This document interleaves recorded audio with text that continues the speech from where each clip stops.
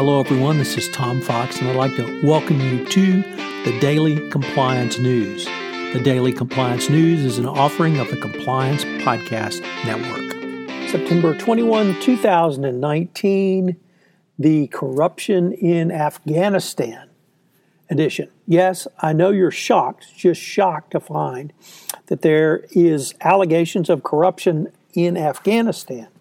But perhaps what's even more shocking, as reported by Fox News, that's shocking that I would cite to Fox News, but it's also shocking that Washington, the State Department, has rescinded $160 million of aid directed to Afghanistan.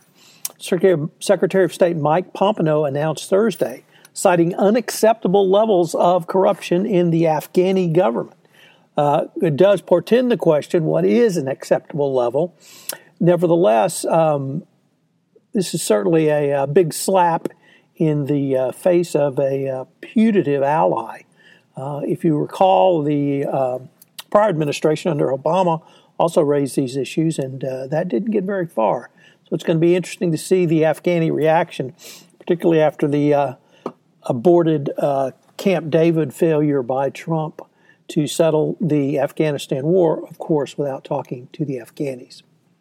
Next up, in Brazil, the country's prosecutors have announced that they will be bringing criminal charges against Vale SA and its German safety auditor, TÜV-SÜD,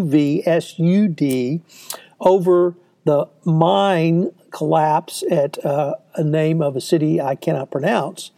Back in January, it was the world's most deadly disaster of its kind in more than half a century.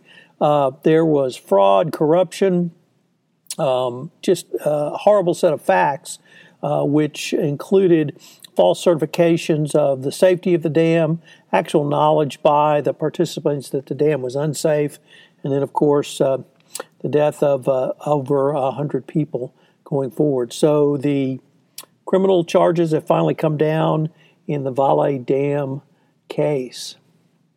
Next up, and here you can cue Sgt. Pepper's with a little help from my friends, as the Saudi government is apparently pressuring certain wealthy Saudi individuals to invest in Aramco, or rather the IPO for Aramco. Four sources said the aim was to get some of the wealthiest families in the kingdom to become the cornerstone investors, which would be billed as the world's biggest IPO ever. One businessman was asked to invest as much as $100 million. So it's going, obviously the Saudis want this to be successful, and apparently they're pulling out all the stops to do so and strong-arming wealthy individuals to take part in this. Whether you do as a U.S. investor, that would certainly be up to you. And finally, from the Wall Street Journal, if you're thinking about traveling to China, you might want to think real hard about that, as China has detained a former U.S. Air Force pilot who was flying for FedEx.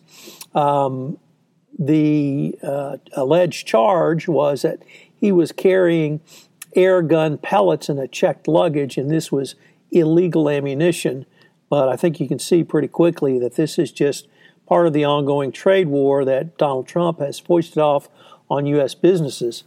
I don't know if you require your company employees, senior executives, mid-level managers, anyone to travel to China, but you may want to think about long and hard about sending them there, particularly as the Chinese have picked off a few people going to China and arrested them outright. So it certainly portends a very dangerous situation for U.S. business.